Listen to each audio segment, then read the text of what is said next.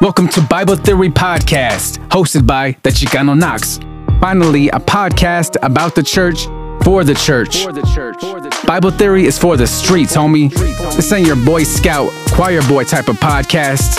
This is for the vato locos who have been saved by the blood of Christ, homie. Coming straight out of Geneva, ¿Dónde están mis soldados reformados? Bienvenido a la Teoría de la Biblia podcast con El Chicano Knox. You are now entering into the reformed state of mind, homie, where we study ecclesiology and take it to the streets, homie. Coming from that five solas, coming from that reformed underground railroad, homie. Coming from that West 1646, ese. Joining Bible Theory once again. This is your host, the Chicano Knox, coming live and direct from the Reform Underground Studios. And for those who don't know, my podcast analytics keeps getting bigger and bigger because of the grace of God, not because I'm a somebody. I'm actually a nobody, you know what I mean? And I'm just a dad and dude just like you, interested in theology, specifically ecclesiology, the doctrine of the church. Learning about it, studying it, bringing it to you, reintroducing it to many. According to analytics, I just broke through France and Puerto Rico. So thank you for everybody in France. Thank you for todo mi gente in Puerto Rico. I see you. So don't forget to follow me on Twitter, Facebook, Instagram, and on YouTube. Hit the like and subscribe button because that goes a long way for the algorithm. And, don't forget to support Bible Theory by buying me a coffee. I'll drop the link in the description below. Okay, with this, I've been waiting to talk about this for a while. I actually did talk about this once back in season 2 with the episode, Let's Talk About Demographics. Now we're going to return to this subject, something that kind of sparked, or should I say helped start my journey in thinking about ecclesiology when I was studying human geography and human, demographics and all that stuff. And, I found a correlation, and this was what this episode was about, where, and I brought somebody very special with me on here today to help me talk about this. And it's Sam Rainer. Sam, thank you so much for your time and, just your flexibility just to come on here and talk about demographics, an issue that many people, one, don't know about, and two, maybe don't even care about. So real quick, for people who don't know you, can you introduce yourself? Tell my audience who you are and what you do. Yeah, well, I'm very grateful to be on the show, and thank you for inviting me. Honored to join you. I run a company called Church Answers, and I'm also a local church pastor. I mean, if you're going to summarize it pretty quickly, I'm a dad as well. So shout out to all the dads. At the time of this recording, Father's Day is tomorrow. So happy Father's Day. Not sure when everyone will be listening, but to all of the fathers out there, you are appreciated and your role is very important. So I'm a dad, I'm a pastor, I'm a researcher, I'm a business owner, and president of Church Answers, lead pastor of West Bradenton Baptist.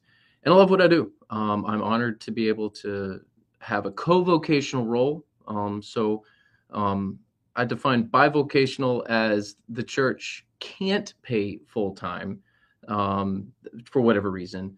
Co-vocational, the church can, but by choice, I kind of have two vocations. So I consider myself co-vocational, being president of Church Answers and the lead pastor of West Bradenton. Love what I do at my company, and I absolutely love my church and my family as well. So grateful to have an amazing wife, 5 children, and 5 because we foster. So we've got 3 biological, 1 adopted, 1 foster right now, and they're great kids. So happy Father's Day to me. Happy Father's Day to you and to all the listeners as well. Amen. And Feliz Dia de los Padres to everybody in Puerto Rico, Mexico, all those people out there. Real quick, I'm not sure if this is true or not, but I heard by a little bird tweet, should I say, that you actually maybe follow the Tampa Bay Lightning. Is that true or is that false? Oh yeah. I live in the Tampa Bay area. Okay. And I grew up in St. Pete, off of 28th Street, and Remember when the Trop, what was the Suncoast Dome, was built, became the Thunderdome when the Lightning moved in, and now they're at Amalie in Tampa. So big Tampa Bay Rays fan and a big Lightning fan, and they are in the Stanley Cup Finals. They lost the first game, but hopefully they can pull it together.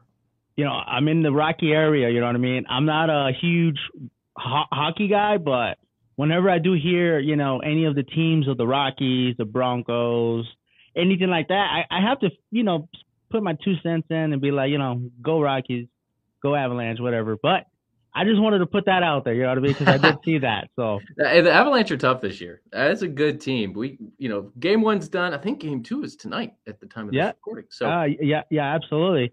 And I've seen them come up. I've seen them get young guys, and I've seen them focus on young raw players that are actually really good. And being a non-hockey guy, I grew up on the Mighty Ducks, watching that movie. So that's the only hockey history I got. You know what I mean? So watching them good go movie. to the Stanley, watching the Avs go to the Stanley, I'm like, oh, that's good, I guess. Good for them, I guess. But anyways, so tell us what Church Answers. A little bit about Church Answers. Why did you start that ministry or business? What kind of services it provides? Who is the target audience or niche that you're trying to build? Yeah, so Church Answers is a resource provider for churches, particularly church leaders. We have several different ways of serving churches. We do certifications for things like church consulting. So if you want to be a church consultant, we can certify you. Interim pastors as well, church revitalizers. So we have several certifications. We also have a membership where you get access to any number of resources, including Church Answers Central, which is our forum where we have 2,000 pastors interacting with each other on a regular basis. We do some single resources and tools. I know the purpose of this podcast is demographics. We provide a demographic report for churches. So you can go to churchanswers.com. You'll see a little tab up at the top that says demographic reports. We have a very good resource called the Know Your Community report, which tells you all about your community. And we can talk more about that if you like. We also provide not only certifications and membership and tools, but community as well for pastors and church leaders that are looking to connect on issues that are practical church health. That's what we do. Practical church leadership, practical church health. I am a theologian because I'm a pastor, but most people don't come to me for theological help. There's people that are better at it than I am. But where I can help is with issues like cantankerous deacons, financial statements, structure issues, operational issues, all sorts of things that makes the church run on a daily basis. You mean people don't surround you in the parking lot and ask you about the hypostatic union or anything like that? I have had those questions within my congregation. I'm always glad to answer them. But my niche, my world is more on the leadership side of things. I do know what the hypostatic union is, and I do have an opinion on it. Well, not only an opinion, a conviction. But I'm not the world's renowned theologian on that particular issue. All right. So let's go ahead and get right into it, because time is precious and time is ticking. I want to go ahead and get into this issue of demographics. First of all, give us a little synopsis from a biblical understanding of what demographics is, because there's a secular view. If you study human geography, stuff like that, they kind of just take God out of the picture. They take God out of everything. That's based on my studies on human geography. And it's it's all connected from what I understand, and a web. It's a wide topic. It's kind of deep because it kind of touches on a lot of different things, spills over to different categories. Like politics, philosophy, gets into all kinds of stuff, agriculture, if you ever study human geography. But what I took away from my studies on human geo was the Lord is missing, the providence of God is missing, the redemption of man is missing. They have a wrong anthropology, all those type of things. But, can you give us a quick synopsis of human geo from a Christian perspective for those who have no idea what demographics is? Yeah. So let's define some terms first. Demographics is who people are. Psychographics is what people prefer. And that's a very basic definition. If you were to take a course in anthropology, sociology, even statistics, you're going to dive much deeper than that. But demographics, who people are. Are you Caucasian? Are you Hispanic? Are you Black? Are you male? Are you female? It's who you are. Those are things you cannot change about yourself. Demographics, generally speaking. Psychographics is what you prefer. So I lean right or I lean left politically. I prefer a Baptist church over a Presbyterian church. Those are psychographics. Now, when you're talking about what's a biblical perspective of all that, well, it goes back to the Missio Dei, the mission of God. And you cannot reach your community for Christ unless you know your community. This is Missiology 101. This is if you are called to a cross-cultural environment. So let's say, I had a cousin that was a missionary in Japan, and he went to Japan. He was called there without any experience. So he, being over there. So he had to learn the language. He had to learn the culture, and he had to understand, how he needs to fit as an American into a Japanese culture. Those are all very important missiological questions and sociological questions as well. So he did that because he was called to win people for Christ in Japan. So demographics, who people are, psychographics, what people prefer, help you know how to do the mission of God. And, this is a very basic thing. And I find this in churches a lot. So we do a lot of consultation at Church Answers. That's another thing we do is church consultations. And one of the most basic parts of the church consultation is, pulling a demographic report on their area. And so our demographic report actually is based upon drive time. I mean, that's how most people think. We are 20 minutes from this particular spot, 15 minutes from this particular spot. And what we're learning through some recent studies is that people are not willing to drive as far to church as they once did. And so that church that's 5-10 minutes from everyone is very important. So our demographic reports are based on a 10-minute drive time or a 15-minute drive time. And you can learn, who is within that community. And one of the most basic things that I found is I'll ask the church leader, whoever I'm working with, all right, how many people live within 10 minutes of your church? Like, what's your mission field? What is the size of your mission field? Forget all of the nuances of culture. Just how many people are here? And amazingly, almost nobody can even say just how many people are in their field. So demographics is a very important part of just understanding your mission field, something even as basic as how many. And most people greatly underestimate really three things. One, how many people are there? Most people think their communities are much smaller. How young their communities are. Most people think that they tend to be older. And how ethnically diverse their communities are. Most people who are white tend to think that their communities are whiter than they are. So those are the three big areas that are often missed. Now, our reports go into much more detail than that. They're almost 40 pages long, full of data. But even the most basic things, people don't understand. And if you don't understand your community, you can't reach your community. It's very hard to connect, to build that bridge into the community. That's why demographics and psychographics are so important. Yeah, that's a very interesting point. That's actually a very important point. Studying church planting is actually, you have to look at what your community looks like. The context matters. In real estate, location. Well, I think in church planting, it's like, community, because you want to, you're there to plant a church, right? If you really want to get into church planting, it's like, well, why are you planting a church? It's one, because the church in that area, there's no church in that area. You want to go be the church in that area. You want to start that church in area, and I feel like in the beginning of many churches, at least here, let's say in many churches in Denver, there's a lot of people that are like, okay, we're going to plant a church here in this local area because we have a vision that, that drives our passion for this area. We want to reach these like 8 blocks, right? Radius, right? And then like 20 years down the road, because of many different reasons, culture shifts, whatever, it feels like many churches kind of lose that initial church plant initiative. of why they went to that neighborhood or 8 block square radius in the first place. And then all of a sudden it's like, then they catch themselves, not all the time, but they catch themselves stuck. Like, why people are not coming here? What's going on? Why can't we reach our neighbors? And then all of a sudden they find themselves reaching, Russia or Antarctica or some other region. And not to say that's bad or they shouldn't do that, but it's like, for me, I'm like, isn't that like studying church planting churches?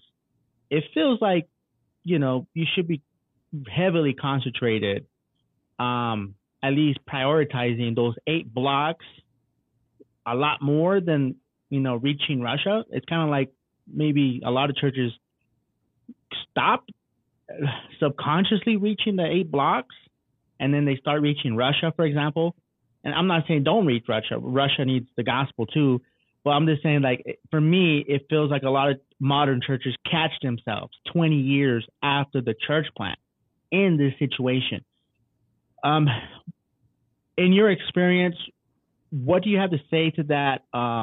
What are the potential pitfalls for those type of imbalances when you stop reaching your own demographic in your backyard, for example, and then you focus on other demographics? Like, what are your thoughts on that? Yeah, well, every local church has a global mandate. So we're called to the nations, and we call ourselves at West Bradenton a neighborhood church for the nations. So there's really 2 parts to the mission of God. You have your neighborhood, which, as you said, is just like 8 blocks right around you. That's what we focus on here at West Bradenton. And then you have the calling to make disciples of all peoples in all places. Now, every church can't go every place, of course. You can't go to every nation, but you do have a call to the nations in the sense that you're called outward from yourself. Right. Not only to your neighborhood, to the nations. But you brought up a great point, because a lot of churches do neglect the neighborhood right around them. And what we're seeing actually is a decline in the large regional church. Mega churches, things like that. And it's not just mega churches, but the large regional church that's trying to draw people from an hour away. These churches, if you ask them, who's your mission field locally, they'll say, well, people from an hour away. And that movement's waning, and we can see that in the data. I won't bore you with all the data, but there's probably about half as many mega churches after the pandemic as there was before, and that there was not much growth in the number of megachurches really since 2010. So what that means is that there's an opportunity to refocus on the neighborhoods. If people are not going to drive as far to church, if people are not as attracted to these large regional churches like the baby boomers were. So the megachurch movement was a baby boomer phenomenon. They were filled with baby boomers. Most people think they're younger. They're not. They're actually older. And that means that we have an opportunity as a neighborhood church. You have an opportunity as a local church to reach the people right around you. Now, people aren't going to flock back into your church just because it's a neighborhood church or just because it's a little smaller. You have to do the work of evangelism. You have to do the work of outreach. You have to do the work of serving your community. But there's the stigma is going away of smaller churches, which I love. That's good news for church plants, because unless you're a real anomaly, most church plants start small. That's good news if you are an established church that has an established congregation in a very specific spot. That's the story of West Bradenton, is 1305 43rd Street West. We've been here since 1962, I think, 1963. And we haven't moved. So the people around us have changed because the community has grown, and there's different people here as there were in the 1960s. So there's always more people to reach, more places to go. Churches tend to be imbalanced. The ones that are outwardly focused tend to either focus on the nations to the neglect of the neighborhood, or on the neighborhood to the neglect of the nations. And so you need to be doing both. Unfortunately, I think the vast majority of churches aren't even focused on the mission of God. They're not doing the work of evangelism locally or cross-culturally. They're not doing the work of outreach locally. Most churches are quite happy with the status quo. And it's an opportunity. We are in a great spot in terms of where the culture is right now to reach the people around us. And I think that more churches should catch that desire. And one of the ways that starts is just even knowing who's in your community. Another thing that churches tend to grossly underestimate are the number of single moms or single dads, mainly single moms in most communities, but there's single dads too. And there's a whole, and I find most communities, 1 in 3 or 1 in 2 homes are single parent homes. Well, what does that mean? I mean, that's a huge ministry opportunity. The only way that you're going to know that is to look at a demographic report, to study the data. And I think that that's a good missiological principle. I think Jesus studied the culture. I think the disciples studied the culture. Now, it was a movement of the Holy Spirit, and nobody is regenerated apart from the work of the Holy Spirit. But we're still called outward, and we're still called to reach people, and we're still called to a place of obedience where we share. And to go into a community, to go into a culture completely ignorant of that community, or completely, willfully ignorant of the context, well, that's not being a good missionary. Good missionaries study. They learn the culture. Part of learning the culture is through demographics. Not the only way, of course, but it is a huge part of, it's the starting point of who are these people and that I'm called to reach and what drives them. And very important questions that every church needs to know. That's why we created the Know Your Community report at Church Answers, is because every church needs to know their context, every single church. And we want to be a part of helping churches do that. Amen. You said something very important. It opens up, the next idea, the next issue is baby boomers. It's a generation that's retiring the fastest and stuff like that. The largest living generation, I think, in the last time I read, was the millennials as of 2020 or something like that. So you got a cultural shift. I mean, you got a generational shift that's happening pretty much everywhere around the world, almost at the same time. You got an aging population where everybody's kind of like, well, not everybody, but like a large group of people in many nations that are just getting older and older. And it's true. People get older. Look at me. I'm getting older. You know what I mean? Everybody gets older, but not like this. I don't think we ever seen this before. If you do, you look at South Korea, they have a huge population of senior citizens. Italy, Japan, I think Japan is the oldest in the world in terms of population, in terms of senior citizens, the population of senior citizens. Russia has a bunch of aging population. And then America is kind of creeping up there as well. Now, when you just look at the data and be like, okay, it's a lot of senior citizens population. Okay. Now, when you step back and be looking at it, you'll be like, okay, logically, mortality will happen, right? This generation will pass away and the new generation will happen, right? A new generation will take over with the millennial and alpha. And the baby boomers, the silent generation, and all these other generations that are still here are going to go away, logically, sooner or later, by 2025, 2035, 2040, maybe is the last for certain generations. And then all of a sudden, if you do the math, it's like, boom, like there's going to be a huge, like dip. You know what I mean? More in some countries, more than others. Even Elon Musk, who actually sees this as a problem, he actually tweeted and say, somebody asked him, what is the problem in the future? And they said, is it global warming? And he's like, no, it's not going to be global warming. It's going to be population collapse. There's not going to be enough people. And I'm like, wow, that kind of, makes sense. If you look at the data, it potentially makes sense. Now, he could be wrong. The data could be wrong. But if you just stick with the data and what that guy says, then I'm thinking, well, it kind of makes sense. But when you apply this to churches and you look at the aging population at churches, the Church of England, the Episcopal Church, some Presbyterian church, some Baptist churches, some Methodist churches that are just population-wise in terms of church membership is aging populations. You know what I mean? The Church of England, that has a major impact in early American colonialism. They only reach like 2% of the youth in England and Scotland. You know what I mean? Which is vastly low. I read in the Telegraph one time last year that if this happens continually, that the Church of England will supposedly disappear by 2035, which is like if I went back in time and told J.C. Ryle that, if I went back in time and told some of the church fathers that, in the English Reformation, they would have been like, there's no way that the Church of England would disappear. Now, some people would, let them disappear. You know what I mean? But stuff like that. What are your thoughts about an aging church population in relationship to the aging world population? Yes, I think you're correct.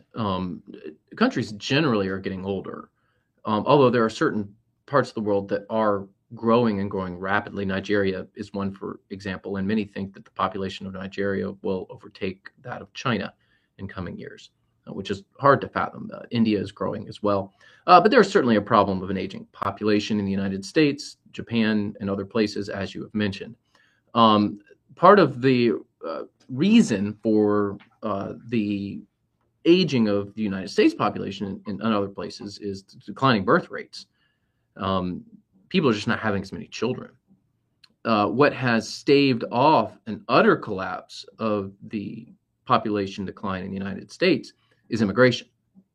And in order for our nation to do anything in the future, we're going to need not less immigration, but significantly more immigration to counter what are declining population trends and birth rates of people who are, born here.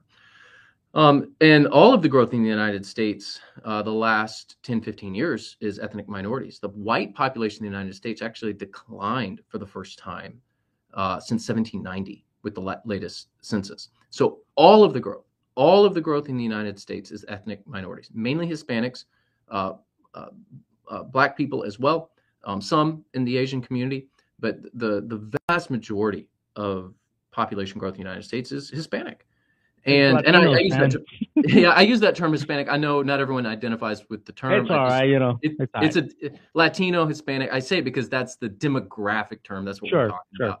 Sure. And I realize that if you're like a third generation person that's here, you may not say you're Hispanic. So for those who are listening, I do understand the difference. I'm just, for the sake of a podcast, I've got to use a term. That's the one I'm using. So it's a very important thing, and it's something that we've noticed in our church. I mean, 40% of our community here in Bradenton is ethnic minority, and most of that is Spanish speakers or those who are of Hispanic origin. So, if the church is going to change and adjust in the future and do well in the United States, well, it needs to be more multi-ethnic. The youngest generation is by far the most diverse generation. You're talking Gen Z, and then this alpha generation that's coming up that we know very little about because they're very, very young. But millennials, certainly more diverse than boomers. Gen Z, even more diverse. Let me give you some stats here since we're talking demographics. Please. So my grandparents came of age when the United States was 85 to 90% white. Just let that kind of sink in. So if you're 85, 90 years old, you came of age when the United States was 85, 90% white. Now, the United States will be minority white in just a few short years. Preschools are already minority white. So we've seen a massive shift. People of color represent so much more of the United States now. Now, I champion that. I welcome that. I think that's great. Immigration has saved this country demographically. Without immigrants, our economy would be absolutely devastated. Most people don't realize that. The labor force is the growing. Every bit of the labor force growth will occur because of Hispanics. And most people don't see that. So without that, we would be in a very difficult spot here in the United States. Now, what does that mean for the church? Well, it's very basic. Guess what? You're called to reach them, to reach people for Jesus, and to make disciples who make disciples. So your Spanish-speaking ministries, if you have them, as we have them here at West Bradenton, are going to become much more important. And if you are resigned and dedicated to being an all-white church, well, in most communities, that's not going to work for you in about 30 or 40 years. Now, in some communities in the upper Midwest, you could always point out some exceptions. Hey, we're 95% white here. Okay, great. Then just reach your community. Then 95% of your church should be white. You should just reflect your community. And a lot of people push back on that. And I would just say, I think it's a good missiological principle. It's a good. If you know your community, you're reaching your community. Your church is going to reflect your community. You don't have to sacrifice your principles to do that. You certainly don't need to sacrifice your doctrine. You should not. Stay true to the Word of God. Ecclesiologically, which is what this podcast is about, you don't have to sacrifice your ecclesiology to reach people. But you do need to do the mission of God. You do need to do the work of God. You do need to get out there to do outreach, to do evangelism, and to bring people into the church, assimilate them into the body, make disciples who make disciples. These are very basic missiological principles. And because of the political climate and because of race issues in the United States, which are still present, sometimes people push back on that. I understand there's some sensitivities there, and there's a lot of hurt and pain that has been associated with some of these racial divides in our country. But the church should be a place where the healing takes place. And, we've certainly seen some great things happen at West Bradenton, my church. We have 6 services on a Sunday morning, 2 languages, 2 campuses, 4 preaching pastors. I'm one of them. I preach 3 of the services, 3 of the 6. But we have 2 Spanish-speaking pastors, and they're awesome. And one of them knows a little bit of English. The other one knows very little English. And sometimes it makes staff meetings a little interesting because we need a translator. But it's beautiful. And I wouldn't change it. I wouldn't change it at all. And because we have a significant amount of people in our community that don't know English as well. They're learning it. But there's always going to be a need for a Spanish-speaking service here in this part of the world, because you have people coming into the country that just, they want to learn English, but they don't know it well. Okay, great. Guess what? We need a Spanish-speaking service. That's just basic demographics. Those are the very basic things that I think a lot of churches miss. Absolutely. I talked to Dr. Javier Chavez last week, and he's from Gainesville. Awesome pastor. He's originally from Peru, and he lives in Gainesville, Georgia. Back in the 90s, it was like, he told me it was like 99% white, Caucasian. Now it's over 50% Hispanic, and he has a Latin church, a Hispanic church, and all his congregation is Hispanics, and they all work at the factories, the chicken factories in Gainesville. So within 30 years or less, the 99% Caucasian rate in Gainesville, Georgia, flipped and went entirely almost half or a little over half Hispanic. So that right there is one example, and that's not even talking about LA, Chicago, or Miami, like he said. This is Gainesville, Georgia. This is like deep South. You know what I mean? And it's happening all over the world, especially here in the United States. Like you're right. I think, what is it, by 2040 or 2050, it's going to be almost half Hispanic. Now, there's a curveball. You ready for the curveball? Bring it. They may overturn Roe v. Wade. The birth rates have been impacted in the white Caucasian demographics, Anglo-Saxon, whatever you want to call them, in America, because Roe v. Wade has made major impacts in culture and society, in churches, in corporations. You know what I mean? So with women, white women are having less and less children since then. They have aborted more children since then. And that's sad. And that's, very, very sad when you think about that. But when you look at the data, it's like, well, white women are not having as much. Obviously, if you're, listening and you have like 10 kids and you're white living in Utah or South Carolina or whatever, you're a statistic, man. You're a statistic. But, a lot of the white women, they're not having kids. You know what I mean? They're not. And they're pushing marriage out further and further, which obviously all this kind of impacts. It does touch, your birth rates and demographics. But now with Roe v. Wade that might be overturned in a lot of states, I think Iowa, Oklahoma, they just banned abortion outright recently. Many, maybe 13 to 14 other states might come out and just say it's illegal. And I'm sure there's going to be sanctuaries. Like California is already a sanctuary for pro-abortion. New York State. So I'm sure there's going to be, the coastal line is going to be are going to ban it. Now, this does kind of play with the numbers, maybe, because it may spike spike birth rates. We will see. I'm hoping it will. Because if it doesn't, if this, because I don't think none of this factors in Roe v. Wade being overturned. You know what I mean?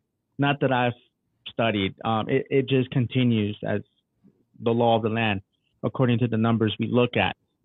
So the birth, having children, like you said, is a pretty big deal that impacts society. Nations are built on families. You know what I mean? So I feel like congregations in the future also need to start focusing on families in terms of like making it okay and building a culture of families is an okay thing to have. I'm not saying like pressure women to have kids, but in the sense of making it like this is a normal thing. Children are a great thing because, ever since Roe v. Wade, it's been the law, and I think it is still law now, but, is about to get overturned, I think. But like back in the day, since it got accepted and made into law, kids was like seen as inconvenient in society. It's, you know what I mean? The womb is a very dangerous place, they say, and all these things. So it kind of downplayed the family. You know what I mean? It was like a subtle attack on building family. You know what I mean? And many churches, I went to a couple churches and I have 4 kids, and they're like, "Wow, you got 4 kids? That's a lot." And I'm like, in Latin America, it's not a lot. My sister has 7. My other homie has 7. I'm actually the one that has less than all my other Hispanic friends. You know what I mean? So it's like, and you're like a white church, and you're telling me that it's weird and why you have so many kids. And I'm like, can you touch on the psychological effects that Roe v. Wade has had in the church in terms of not accepting big families when in the future you may need to accept big families? Yeah, you brought up a really good point. When Roe v. Wade was occurring in the 1970s, there really wasn't a strong pro-life movement. There was among Catholics, but that was about it. Even evangelical Christians did not speak out as much as they should. That didn't happen really until the 90s. So one, I'm, just for the sake of your listeners who don't know me, I'm strongly pro-life and would fully support the overturning of Roe v. Wade. I believe that it should happen. I realize people are going to disagree with me on that, and frankly, I don't care because life begins at conception. Science has proven that. We need to figure out a way to care for those who are in the womb and not kill them. So one, I hope that happens. I do believe it will. I'm not a Supreme Court watcher. I'm not an expert in this area. That's just my gut, is that it will be overturned and it will go back to the states. Yes, there will be sanctuaries, as you said. How does this impact the church? I'm not a psychologist because I can't really speak to the psychology, but I can speak the demography. You are correct that birth rates will go up if Roe v. Wade is overturned. How much? Well, that's yet to be determined. I hope that happens.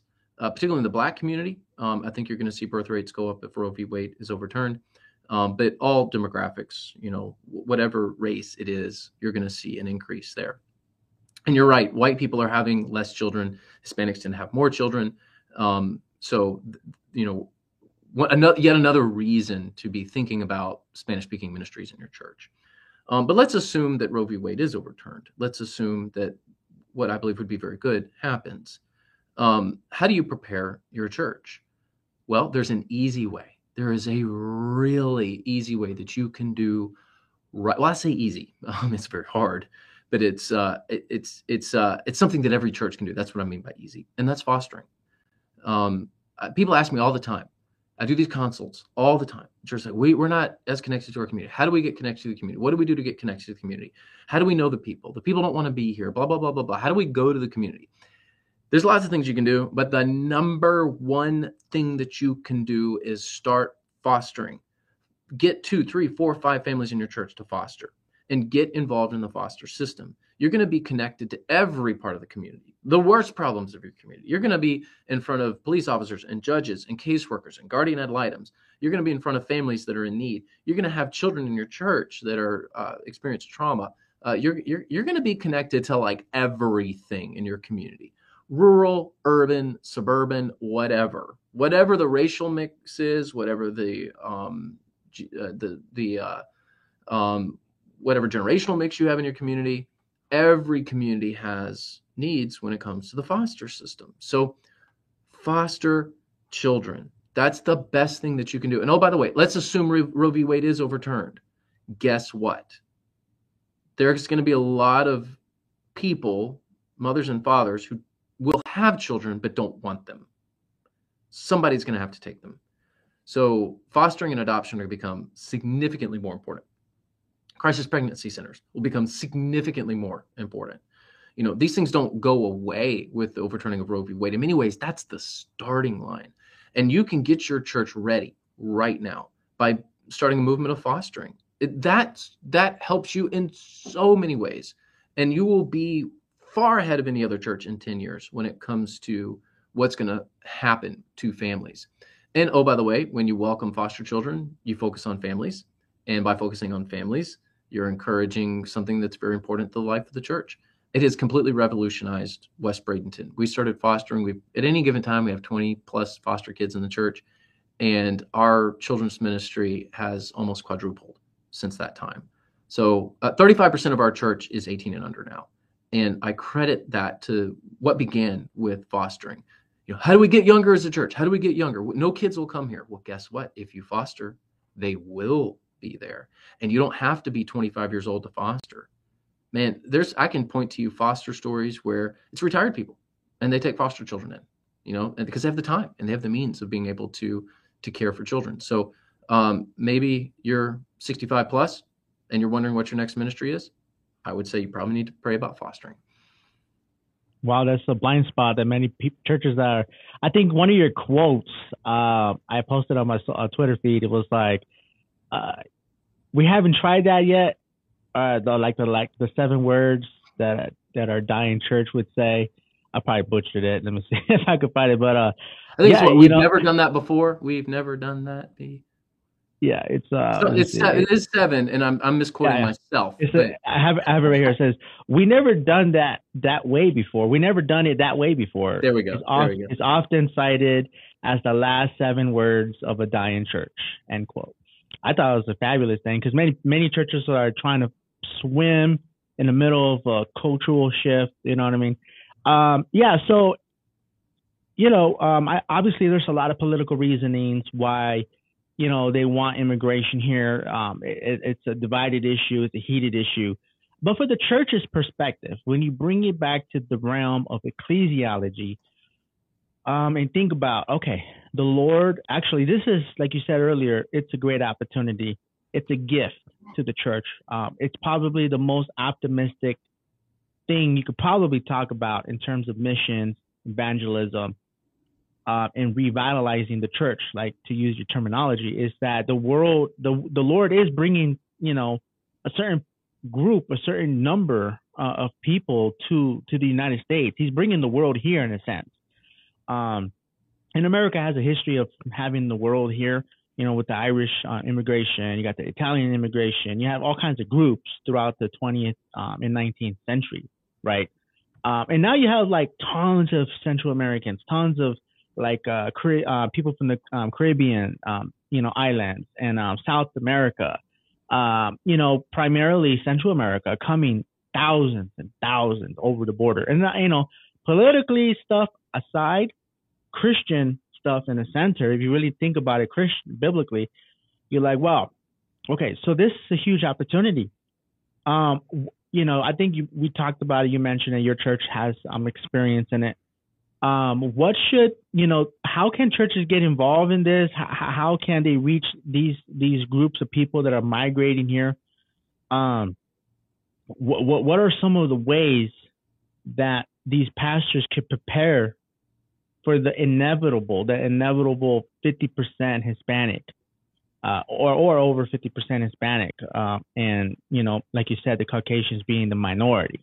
How can these predominant white churches, because it's going to happen. Boulder, Colorado is going to be 40% Hispanic sooner or later, because Aurora, Colorado, Denver, outside of Denver, is mostly Hispanic.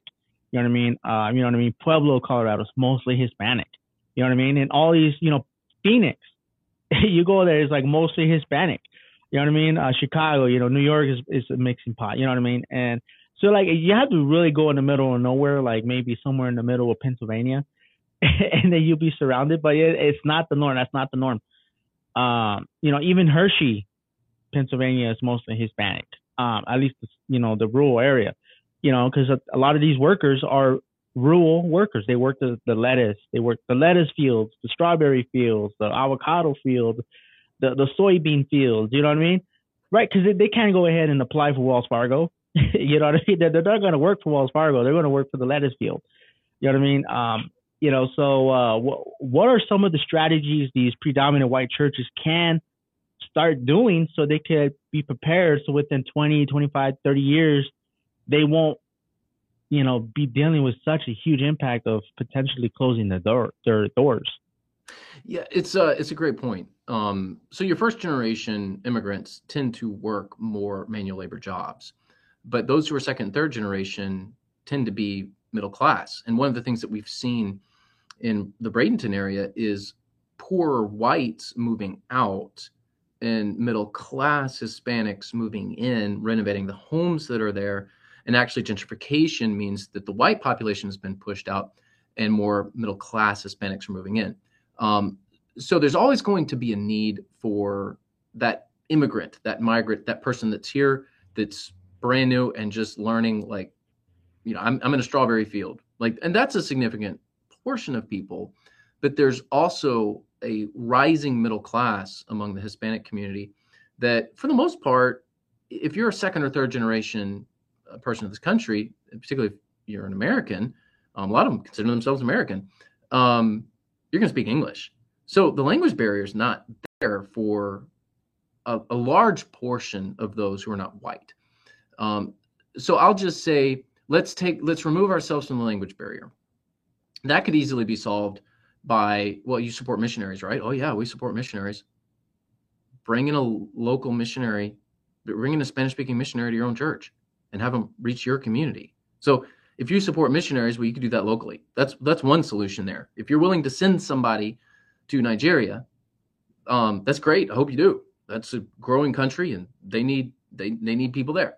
But then why can't you send somebody to your own community? Why can't you bring in a local missionary to reach the people around you? So if you're looking to cross the language barrier, that's one way to do it. But let's assume that you're going to reach those who speak English.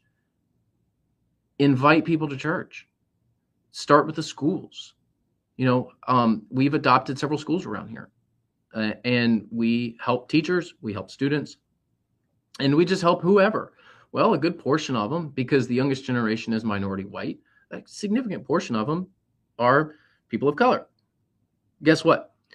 If you're doing gospel work among the youngest generations, that's who's going to come into your church. So if you want to solve a problem 25 years down the road, you're not going to solve it with your 80-year-olds, your 70-year-olds, and your 60-year-olds. Man, if God sends you Hispanic people that are in their 60s, 70s, and 80s, and your church is filled with them, that's awesome. I champion that.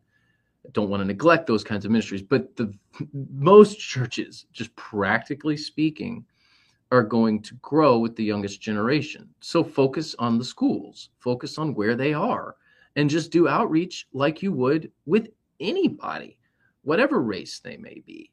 And just also realize that you are going to have to change as a church, because the Hispanic culture in most communities is a little different than the white culture. It's not worse or better. It's just different. So your church, the one way to shut all this off is to say, we want you to come into our church, but we don't want to change our church culture. Well, you're never going to reach people like that. You won't reach anybody like that. You're going to have to be willing to change your culture. Choir is going to look a little different if you have a choir. Children's ministry is going to look a little different if you have children's ministry. Some of your events may look differently. And if you're not willing to do that, well, you're not willing to do gospel work. You're not willing to do the work of an evangelist. You're not willing to do the work of a missionary. So a couple of things there. You can hire somebody just as a missionary. If you're like, hey, we want to cross the language barrier, well, you would do that in your own community just like you would in another country. You can focus on children in the schools and just reaching the schools. And if you do that, likely you're going to see an increase of ethnicity in your church. And thirdly, you have to be willing to change the culture of your church. If not, well, you're not going to reach anybody. And I don't think any church should die. I think God wants every church to thrive. I don't like hearing people say that church should die. I think every church, if God can save any person, he can save any church. But that being said, if you choose to die, well, there's not much we can do. So some pretty basic things there. Guess what? Hispanic kids are not all that different than the white kids. They're kids. I mean, there's some nuances there, of course, culturally. They play video games. They like the same sports. They're just kids. So guess what? Reach the kids. That's all you got to do. And lastly, when people talk about demographics, they tend to get into the politics and to the political theory pretty much right away. And churches have been recently dealing with this. I think, according to my study, 2013 is when you started to see this flesh out, and more recently, more and more. And there's a lot of temptation that comes with this too. I get it. Peer pressure as well. But when you study demographics in your neighborhood and you want to connect with your culture, for example, that's around you, there's a temptation that comes to churches and certain pastors, even missionaries, to assimilate to that culture, to sacrifice the gospel, to sacrifice truths, essential truths of the gospel for the sake of making peace with your neighbors, for the sake of making peace with non-believers, should I say, or making peace with the state, for example. Whatever, you fill in the blank. What do you have to say against that? Why is that a slippery slope? Why is that a temptation? Because when many churches, they study demographics and they're like, well, for example, the buzzword, the BLM stuff, you know what I mean? And all of a sudden they get into that and,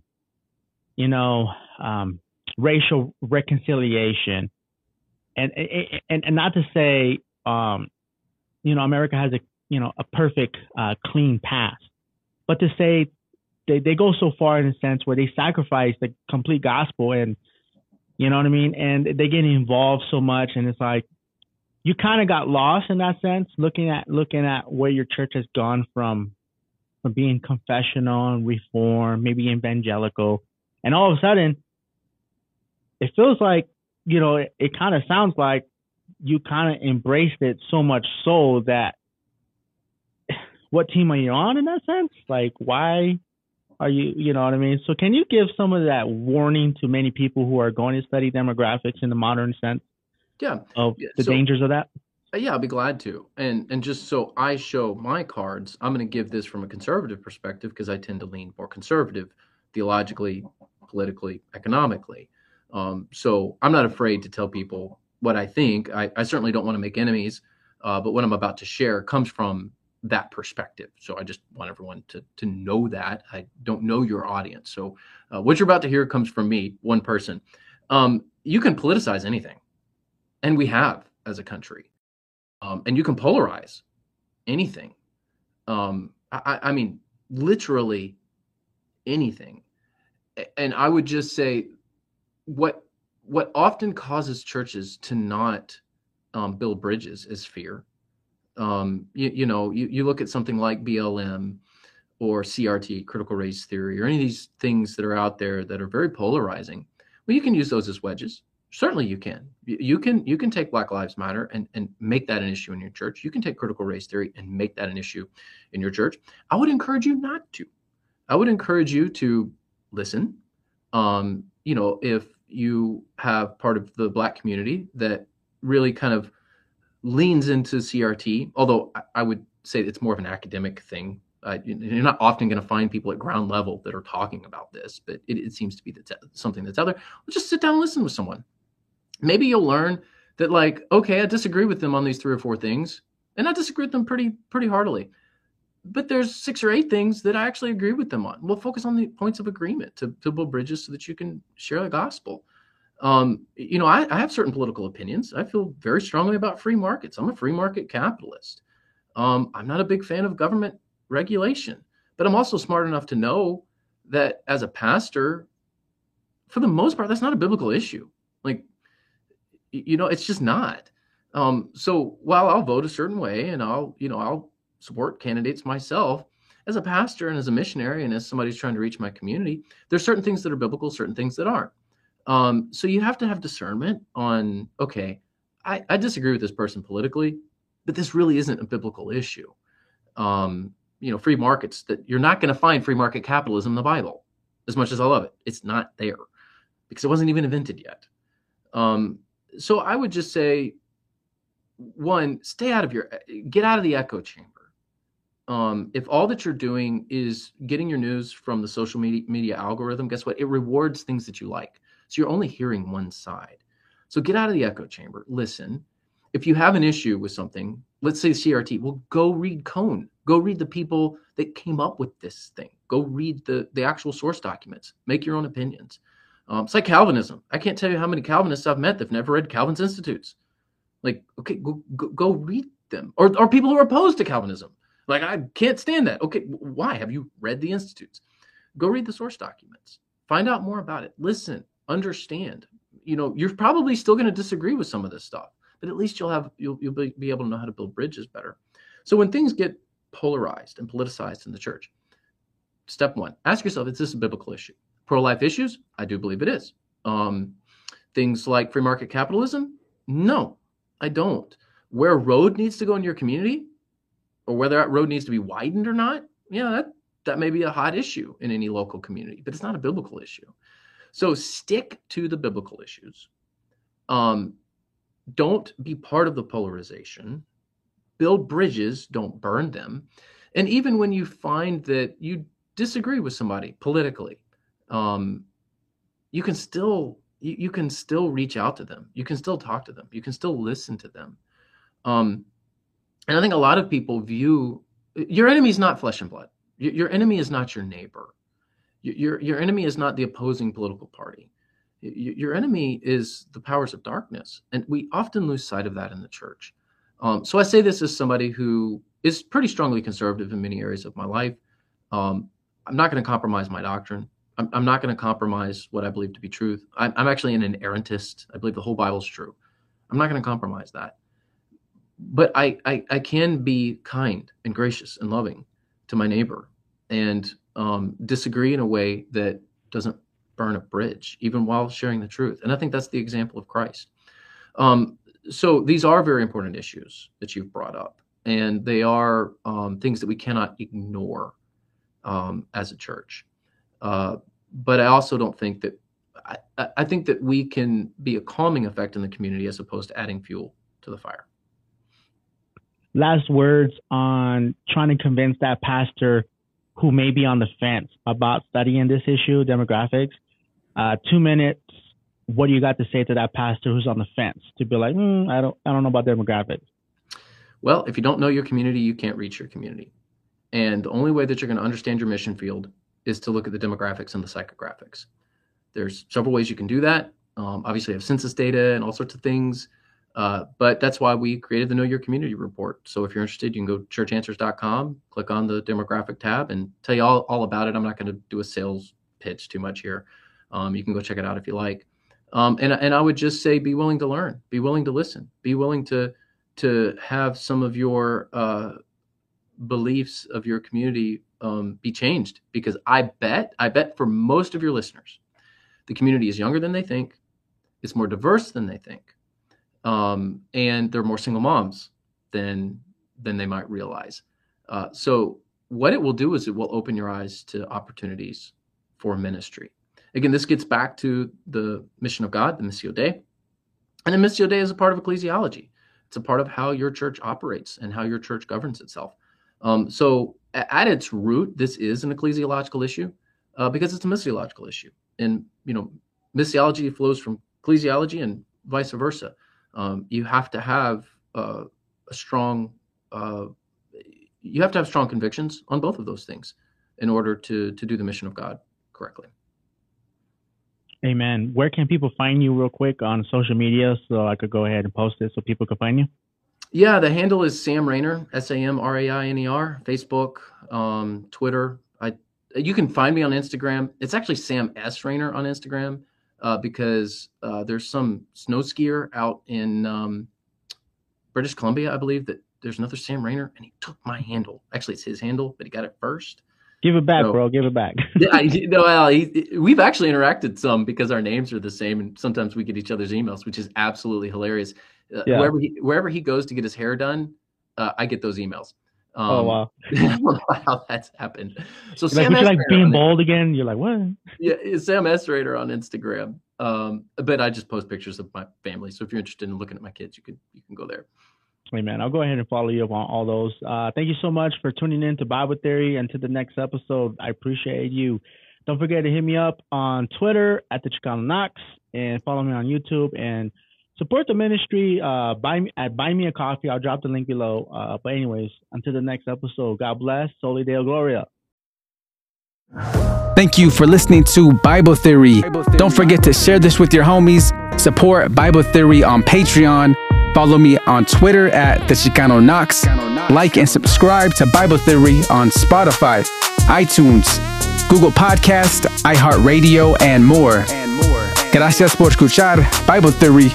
No olvides a compartir esto con tus homies. Apoya Bible Theory en Patreon.